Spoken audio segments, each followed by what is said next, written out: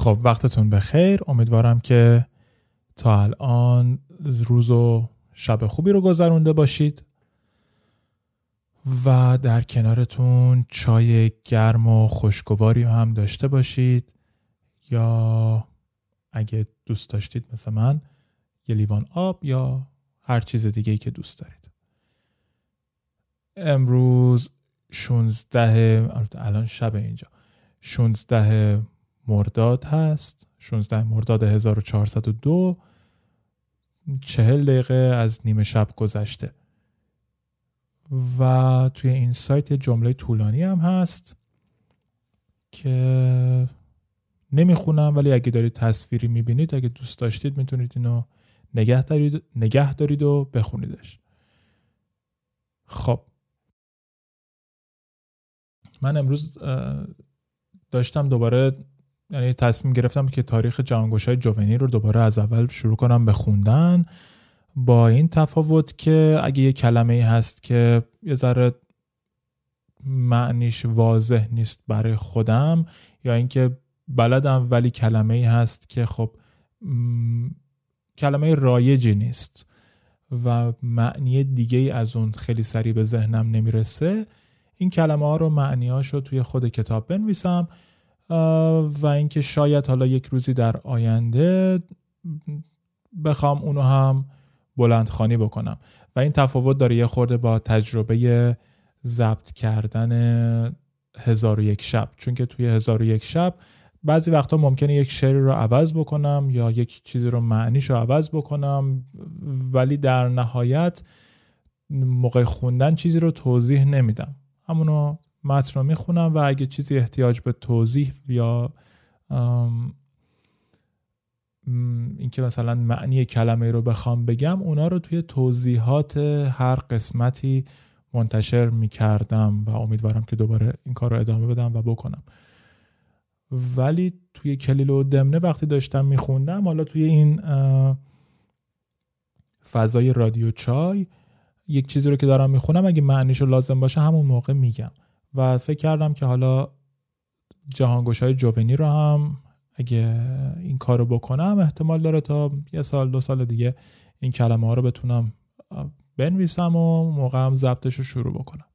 حالا یک چیز خیلی طولانی مدتیه، ولی حالا چیزی که بود یه جمله‌ای بود همون اوایلش که حالا فلان چیز و اینا، نافع نه یا نافع نه، و من اینو نمیدونستم که تلفظش کدومه. بعد مثلا منظور اینه که فلان چیز نفعی نداره، نافع نیست، ولی نمیدونم که حالا اون موقعی که اون نوشته شده بوده، کتابو نوشتن نه تلفظ میکردن یا نه. بعد یه دفعه یادم افتاد به یه مخمس آقای بهایی، شیخ بهایی، که خب خیلی همون شنیدیمش چون که خواننده های زیادی اینو خوندن. الان تو همین سایت هم یه لیست بلند بالایی هست. مخطابات، من فکر کنم اولین بار قطعه تمنای وصال رو شنیده بودم از آقای مخطابات. شهرام ناظری خونده، مسعود جاهد خونده، محسن کرامتی خونده، حالا من اینا رو خیلی ها رو نمیشناسم، فقط هایده خونده، نوشته. من فقط قطعه‌ای که آقای مخطابات و خانم هایده خوندن رو شنیدم، بقیه رو نشنیدم. شکیلا، نمیدونم، جمشید و حالا مهم هم نیست. الان فقط میخواستم بگم که خب احتمالش زیاده که شنیده باشیمش. حالا یادم افتاد به یه مصرعی که توی این شعر هست، خواهد به سرایت شب هجران تو یا نه. و من یادمه که اولین بار که داشتم اینو میشنیدم، خب خیلی بچه بودم و آقای مخطابات داشت اینو میخوند و ایشون میخونه که شب هجران تو یا نه، و من فکر میکردم که خب مگه اون یگانه و روانه و نشانه و میانه و کلن مگه این نیست؟ چرا این یه دفعه شد هجران تو یا نه؟ خب اینم هجران تو یا نه. و خب مطمئناً شعر همینه، هجران تو یا نه. و خب حالا اینو فقط حالا قبل از اینکه بخونم، چون مخمس خیلی زیبایی هست، میخواستم بگم که این مخمس تخمیس شده یک غزلی است از خیالی بخارایی، غزل شماره 334 خیالی بخارایی که حالا نوشته، اسمشو گذاشته استقبال از خواجوی کرمانی. من نمیدونم چرا، من بلد نیستم، ولی این غزل ایشون بوده که آقای بهایی اومدن اینو تخمیس کردند، به این معنی که هر 5 مصرعی با هم دیگه یک بند رو تشکیل میدن و بند اون مصرع آخر هر بند اونا با هم قافیه دارند و 4 مصرع دیگه هر بند هم با هم قافیه دارند. حالا میخونم این شعر اون مخمس آقای بهایی رو. تا کی به تمنای وصال تو یگانه، اشکم شود از هر مژه چون سیل روانه. خواهد به سرایت شب هجران تو یا نه، ای تیر غمت را دل عشاق نشانه. جمعی به تو مشغول و تو غایب ز میانه. رفتم به در صومعه عابد و زاهد، دیدم همه را پیش رخت راکع و ساجد. در میکده رهبانم و در صومعه عابد، گه معتکف دیرم و گه ساکن مسجد. یعنی که تو را می طلبم خانه به خانه. روزی که برفتند حریفان پی هر کار، زاهد سوی مسجد شد و من جانب خمار. من یار طلب کردم و او جلوگه یار، حاجی به ره کعبه و من طالب دیدار. او خانه همی جوید و من صاحب خانه. هر در که زنم صاحب آن خانه تویی تو، هر جا که روم پرتو کاشانه تویی تو. در میکده و دیر که جانانه تویی تو، مقصود من از کعبه و بتخانه تویی تو. مقصود تویی، کعبه و بتخانه بهانه. بلبل به چمن زان گل رخسار نشان دید، پروانه در آتش شد و اسرار عیان دید. عارف صفت روی تو در پیر و جوان دید، یعنی همه جا عکس رخ یار توان دید. دیوانه منم من که روم خانه به خانه. عاقل به قوانین خرد راه تو پوید، دیوانه برون از همه آیین تو جوید. تا غنچه بشکفته این باغ که بوید، هر کس به زبانی صفت حمد تو گوید. بلبل به غزل خوانی و قمری به ترانه. بیچاره بهایی که دلش زار غم توست، هرچند که آسیست ز خیل خدم توست. امید وی از عاطفت دم به دم توست، تقصیر خیالی به امید کرم توست. یعنی که گنه را به هزین نیست بهانه. خب شعر قشنگی بود، همون غزل آقای خیالی بسیار زیباست، هم مخمس آقای بهایی. ولی خب دلیل این که کلا یادم افتاد به این شعر همون مصرع سوم بود، خواهد به سرایت شب هجران تو یا نه. و هلالی جغتایی هم یک شعری داره که حالا نمیدونم، به نظر میاد دقیقا همونه، همون غزل آقای خیالیه. فکر کنم مثلا 1 بیت 2 بیت بیشتر داره، ولی نمیدونم.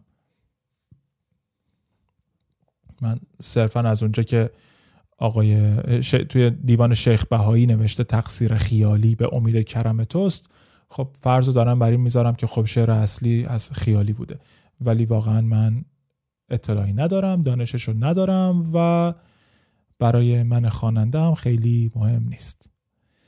احتمالاً برای محقق‌های دیگه‌ای هستن که برای اونها مهمه.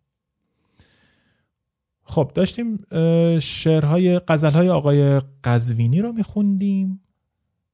امروز غزل شماره 2 رو میخونیم. دلم ز کف سر زلف تو را رها نکند، دل از کمند تو وارستگی خدا نکند. اگرچه خون مرا بی گنه بریخت، ولی کسی مطالبه از یار خون بها نکند.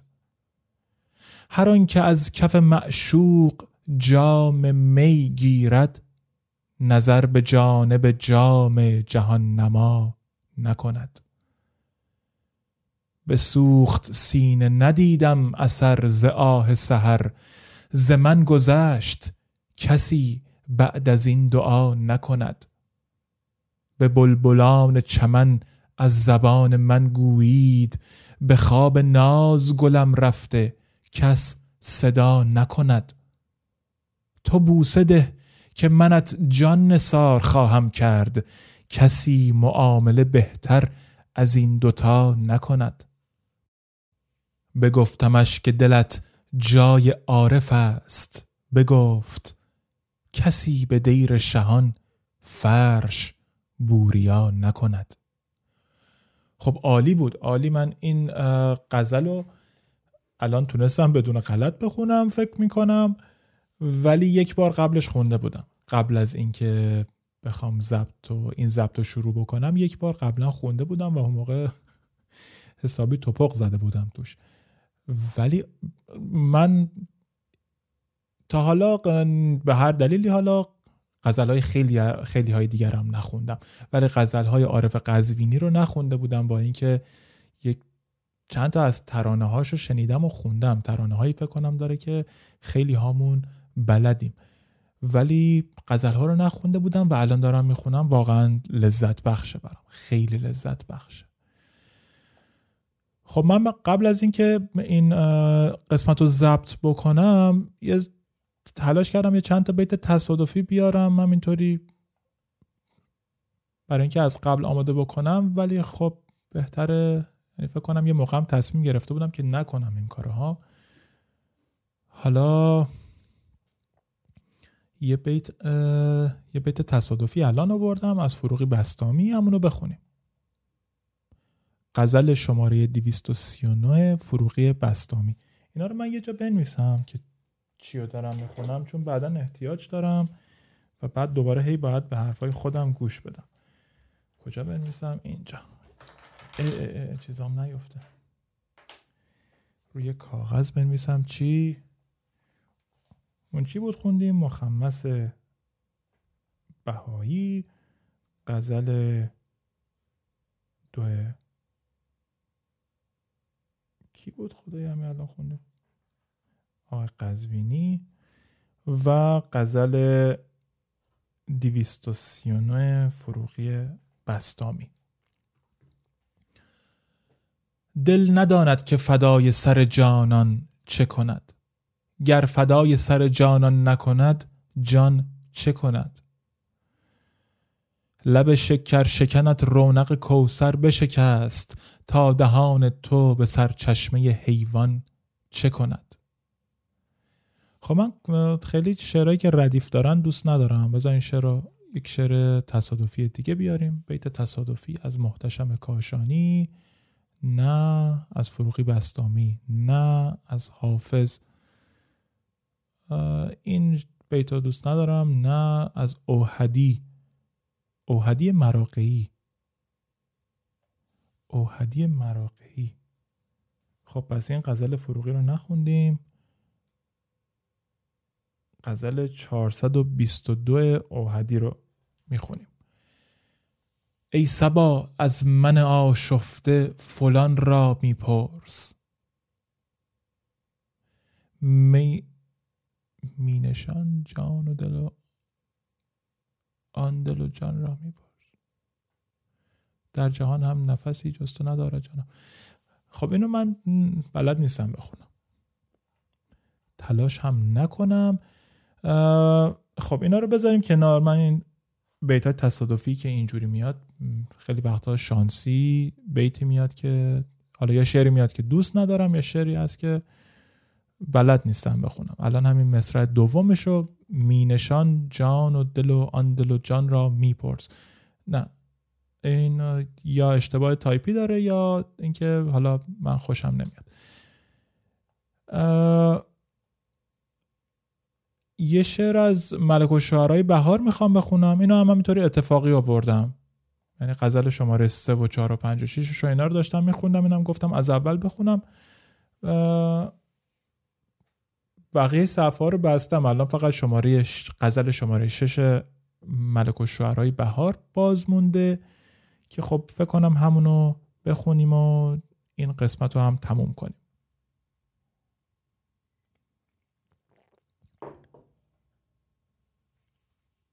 سیل خون آلود اشکم بی خبر گیرد تو را، خون مردم آخری بیدادگر گیرد تو را. ای شکر لب آب چشمم نیک دریابد تو را، وی قصب پوش آتش دل زود درگیرد تو را.